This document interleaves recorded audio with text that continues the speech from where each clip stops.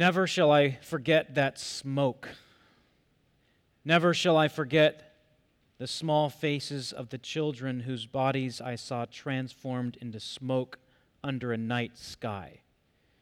Never shall I forget those flames that consumed my faith forever.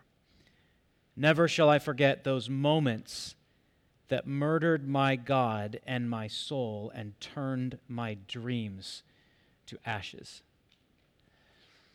Those words were written by Holocaust survivor Elie Wiesel. He was reflecting on his memory as a teenager in the Nazi concentration camps. And it was that moment when he saw that intensity of suffering that he said murdered his God. But Wiesel wasn't the only one who endured the torments of a Nazi concentration camp. Corrie ten Boom and her sister Betsy also suffered in those camps. Christians from the Netherlands who were in the concentration camps because they had helped Jews escape. And although Corrie eventually survived, her sister Betsy succumbed to the torture and died in the camp. And before she died, Corrie writes of a time in which she leaned down to hear the labored whispers of her dying sister. And she said, "We must tell them." Corrie leaned down to her filthy cot to hear what is it that her sister was saying. We must tell them. We must tell them what we have learned here. We must tell them, Betsy said, that there is no pit so deep that he is not deeper still. How could it be that two people going through similar experiences of such intense suffering can come out, one saying, "It murdered my God," and another one saying, "His love is so deep that no suffering can plumb the depths of God's love for me"? How is that even possible? How is it possible for one person's suffering to extinguish his hope in God and another person's suffering to inflame her hope in God, to fuel her hope in God? This is exactly what we see here in Romans chapter 8, because Paul introduces the topic of suffering in verse 17. It's actually a topic that he began to talk about way back in chapter 5. He brought up the whole issue of suffering because the chapters beginning in chapter 5 of Romans, they deal with a believer's assurance. We have been saved, therefore having been justified by faith, we have peace with God through our Lord Jesus Christ. Those are the opening words of chapter 5 in Romans. And now Paul has been giving a series of assurances. How can we know that our relationship with God is settled, is secure? How can we know that? But now he deals with this problem square on. It's the problem of believers suffering. Because it could seem that the suffering that we experience in our lives would smother our hope. I mean, doesn't it seem like the things that you go through, God, why don't you just airlift me right out of the war zone of my suffering? Why don't you just bring down your divine helicopter and just pick me up and take me out and deliver me from this? And what Paul is saying here is that suffering serves a very important part in God's plan to make you who He wants you to be, provided we suffer with Him in order that we may also be glorified with Him. In answer to the question, doesn't suffering smother our hope? Doesn't it snuff out our hope? Instead, Paul is saying, no, it fuels our hope. And here's how, and here's why you can know. It has to do with these two ideas, suffering and glory. Suffering and glory.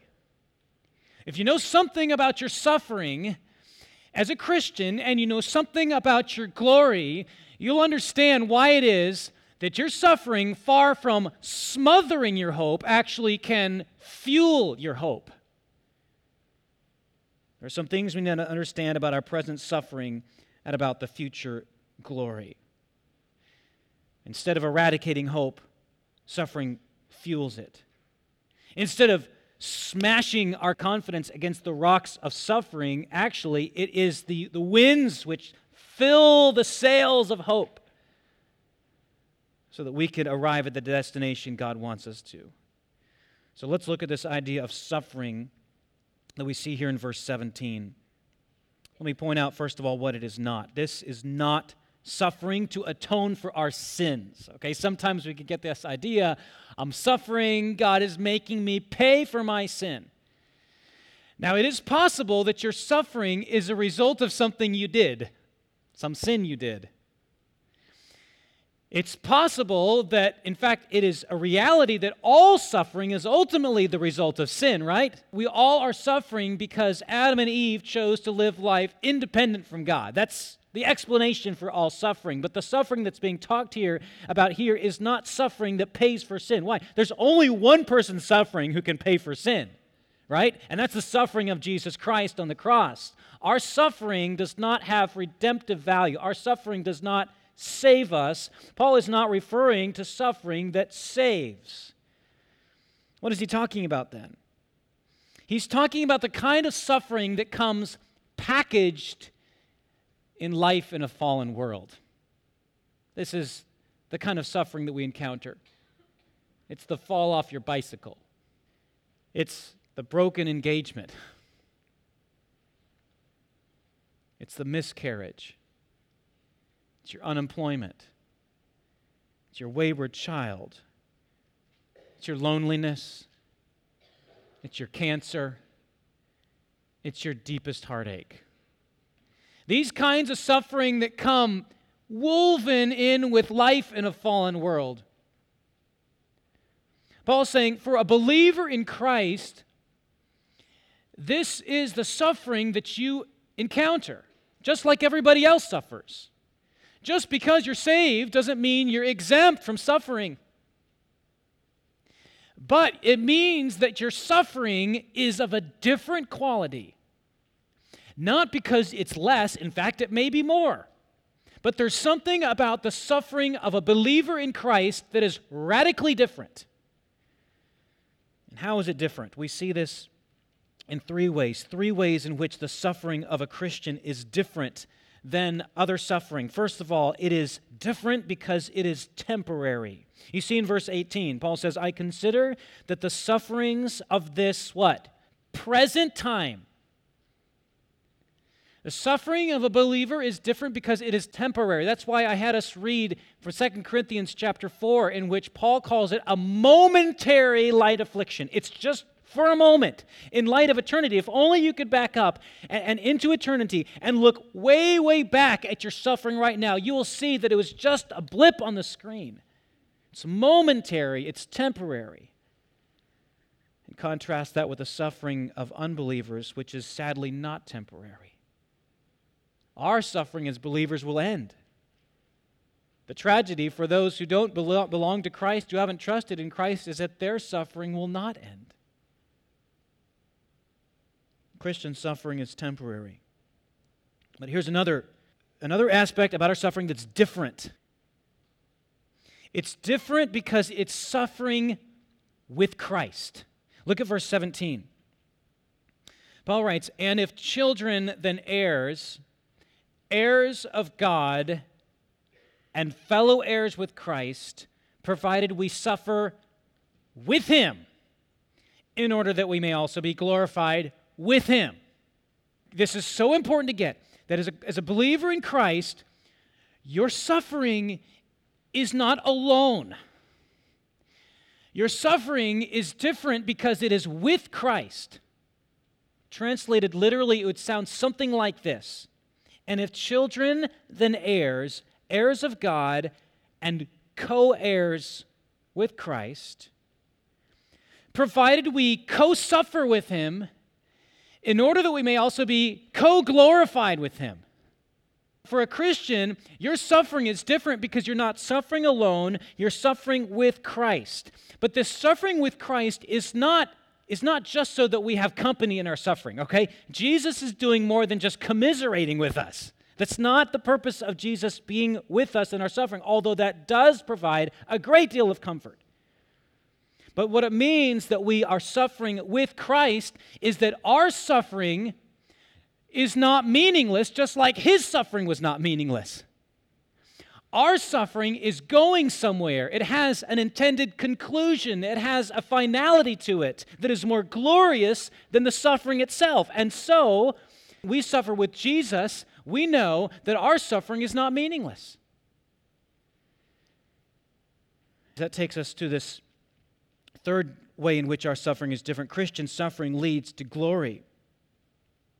We are co-sufferers with him. We suffer with Christ. That means that Jesus himself transforms our suffering. Jesus can take the suffering that feels like a boulder that's crushing you, and he turns it into a stepping stone. That's what it means to suffer with Jesus. It means that he has the power to transform your suffering into something glorious. He transforms our suffering. It leads to glory. It is a path to a glory so dazzling that it makes the present suffering pale like stars before a noonday sun. We find the same idea in Hebrews chapter 12 and verses 1 and 2. I'll read this to you. Listen to the kind of suffering that Jesus experienced and what it led to and how that transforms our suffering. The writer of Hebrews says this, "Let us run with endurance the race that is set before us, looking to Jesus, the founder and perfecter of our faith, who for the joy that was set before him endured the cross, despising the shame, and is seated at the right hand of the throne of God." To return to the original question, how is it that suffering doesn't just smother our hope? How is it that our suffering, instead of smothering hope, fuels our hope? It is this: our suffering is different because it's temporary, and because it is suffering that is with Christ, and because it leads to glory. These boulders are transformed into stepping stones. But this is not even the tip of the iceberg, because we've just talked about suffering so far, right? Remember I said there are two concepts that we need to understand. The first is suffering. It's temporary. It's suffering with Christ, and it leads to glory in order that we may also be glorified with him. But we must understand something about this glory. And the question we want to ask is, what could be so great that would completely eclipse our present suffering? You feel suffering right now?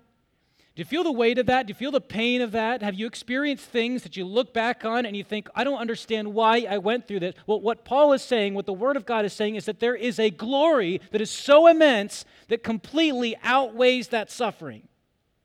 It makes the suffering, he says, it's not even worth comparing, you see this in verse 18, not even worth comparing with the glory that is to come. How great is this glory? Before I tell you what this glory is, I want to explain to you how absolutely magnificent and dazzling this glory is. This glory that could outweigh our suffering. It is so great that all creation is longing for it.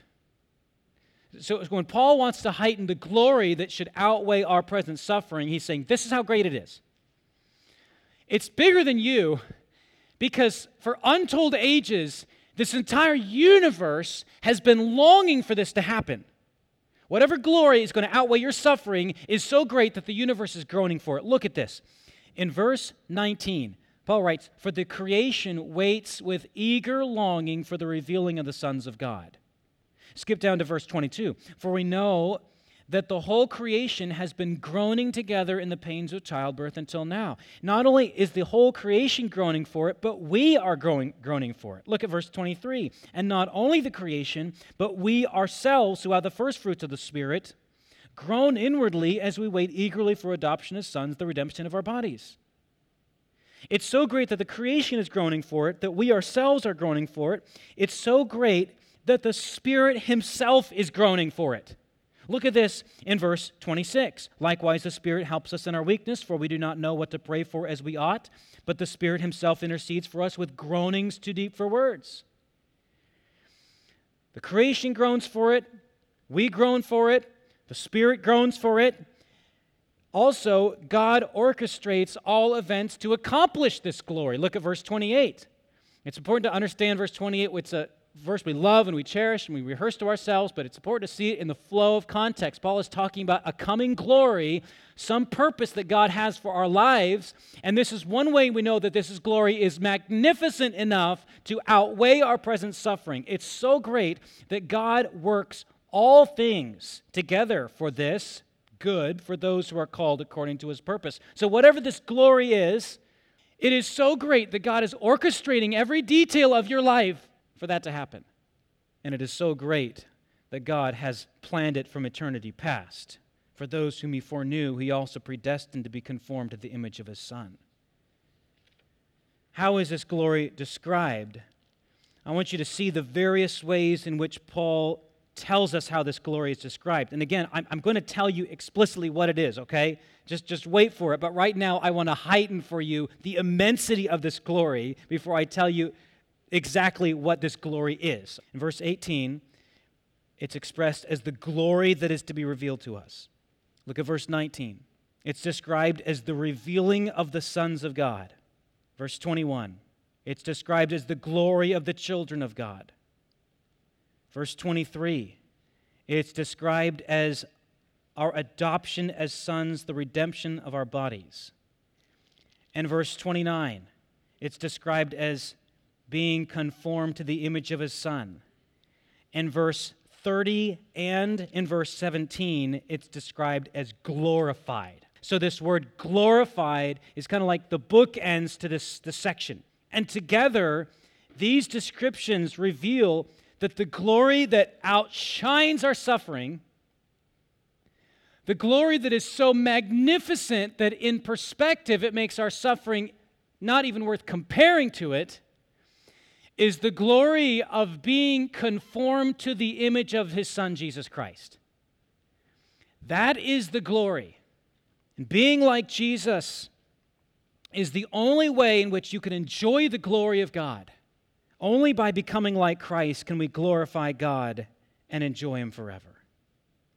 Now, if in your mind when I said, now this is the glory, it's becoming like Jesus, maybe some of you thought, oh, is that all? But let me remind you that this is the very purpose for which you've been created. To glorify God and enjoy him forever, which you cannot do apart from being like his Son, Jesus Christ. Imagine that you were invited to a banquet, the most splendid banquet you can possibly conceive of. Think of all the people that you look up to. Think of maybe your heroes in your life. And all those heroes can be at that banquet. The finest food, the most elegant atmosphere. The best environment your mind can come up with. And as you make your entrance into that banquet room with all those magnificent people dressed up in their finest, instead of seeing smiles and looks of approval on their faces, you see looks of horror and dismay. And you catch a reflection of yourself in a mirror, and you realize that you have shown up in your pajamas, and you look absolutely a mess. It's horribly embarrassing. What could have been the most thrilling experience of your life ended up being the most mortifying experience of your life. Why? Because you were not prepared for it. If that would be the case on a human level, imagine what it would be to stand before a thrice holy God, so powerful that he spoke the universe into existence, so holy that no sin can stand in his presence. How could you stand in the presence of a God like that without being perfectly holy? You see, we need to be like his Son, Jesus Christ, because only Christ is the one about whom the Father says, "This is my beloved Son. In him I am well pleased." And only by becoming like Jesus can God look at us and say, "That is my Son. I am well pleased in him. That is my daughter. I am well pleased in her." See, only by becoming perfectly like Jesus can we stand in the presence of God with joy and not terror, with delight and not despair. You see, becoming like Christ, it is the glory to which God has destined those who believe in Jesus Christ. And that explains also why the creation groans for this. Why is it that all creation is groaning for that time when you and I as believers will be transformed into the image of Christ? Creation groans for that time because it is because we rebelled against God that creation is in the fix it's in. That's what Paul is saying, that it's been in bondage to corruption because of the sin of human beings. Even the creation itself cannot fulfill its God-given purpose. That's why creation groans. This explains why we groan for it, because we have in ourselves the Spirit of God telling us, "You're a child of God. You're a child of God." That's what we looked at last time. Remember? We have the Spirit of God in us by whom we cry, "Abba, Father." Now, the Spirit is telling us you're a son or you're a daughter of God, but we look around us and we look at ourselves and we think, "But I'm not the way I'm supposed to be." And it makes us long for that time when we will be like Christ. That is the glory that we long for. And it is not a glory that comes from us. It is reflected glory. It's like the glory of the moon. The only light the moon has is the light that bounces off from the sun. The only glory that we have is not a glory that emanates from ourselves, but it's a glory that's reflected from God and back to God. That's what Paul is saying. To him is all the praise and glory. This explains why the Spirit himself groans for it, because the Spirit was sent as a pledge of our final reward.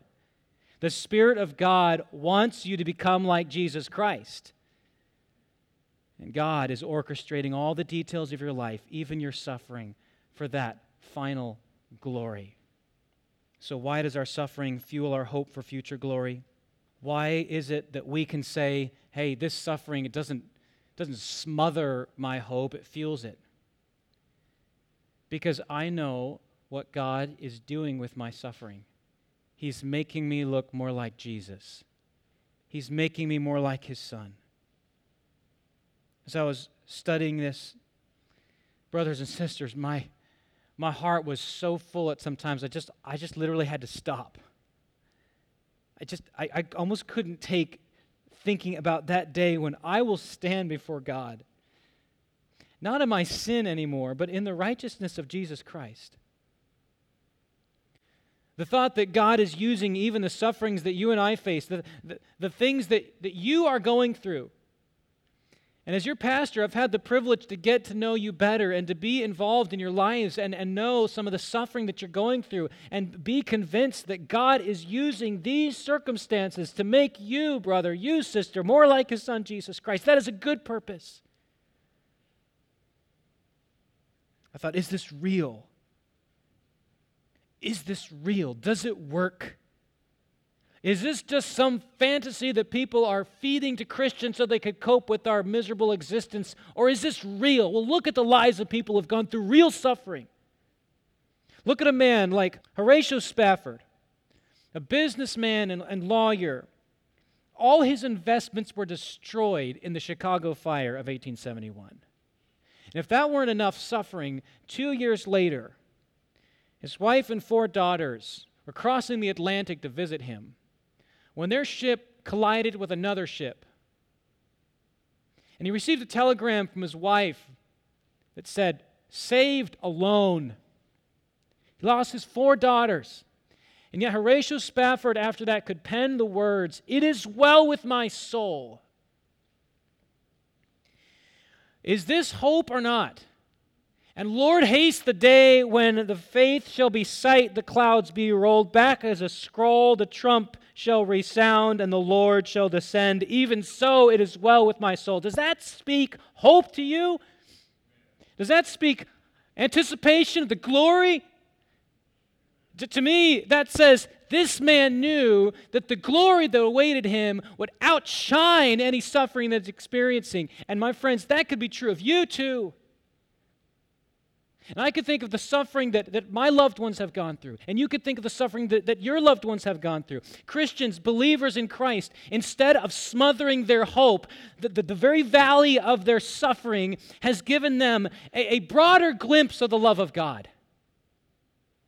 You want to know how powerful God's love is? You want to know how amazingly it can defeat and overcome your suffering? This is what Paul is saying at the end of Romans 8 when he lists a bunch of really difficult things. Just look at these in verse 35. Who shall separate us from the love of Christ? And then he lists some really difficult things. Shall tribulation or distress or persecution or famine or nakedness or danger or sword? I would say those are difficult things. And yet what he says is not that God merely pushes these out of the way for us. Paul says, in all these things we are more than conquerors. Not despite all these things. Not God is going to flatten your circumstances. He is going to turn these things into the very tools that will make you like Jesus. Now that's love. That's power. That's hope. That's glory. The brightest gems that a believer collects are the ones in the darkest valleys. I didn't know how much God's love could sustain a person until I saw him give hope to my brother and his wife while my brother was diagnosed with cancer. I didn't know how God's love could sustain a person in suffering until I saw my own grandfather dying of cancer. And his final words, repeating over and over again, were words about the love of God, urging his children and grandchildren to love and serve Jesus. It's not that suffering makes a person doubt God's love for them. Suffering can fuel our hope for that kind of glory. Is this real? It's absolutely real. And you, my friends, know by experience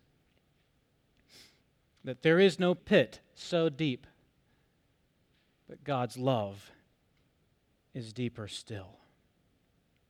Let us learn to see our suffering in the light of this glory. Let me ask you two questions just by way of application.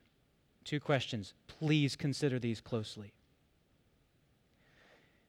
Do you see your suffering as pointless or purposeful? In other words, do you see your suffering as a detour in your life or as God's loving plan to make you more like Jesus? Do you see your suffering as pointless or purposeful? Second, do you value Christ-likeness more than anything else? Because our tendency is to want to escape it, to quicken it, instead of recognizing God is using this to make me more like Jesus.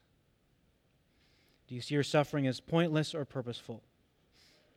Do you value Christ-likeness over everything else? It is true that suffering can fuel our hope for the future glory.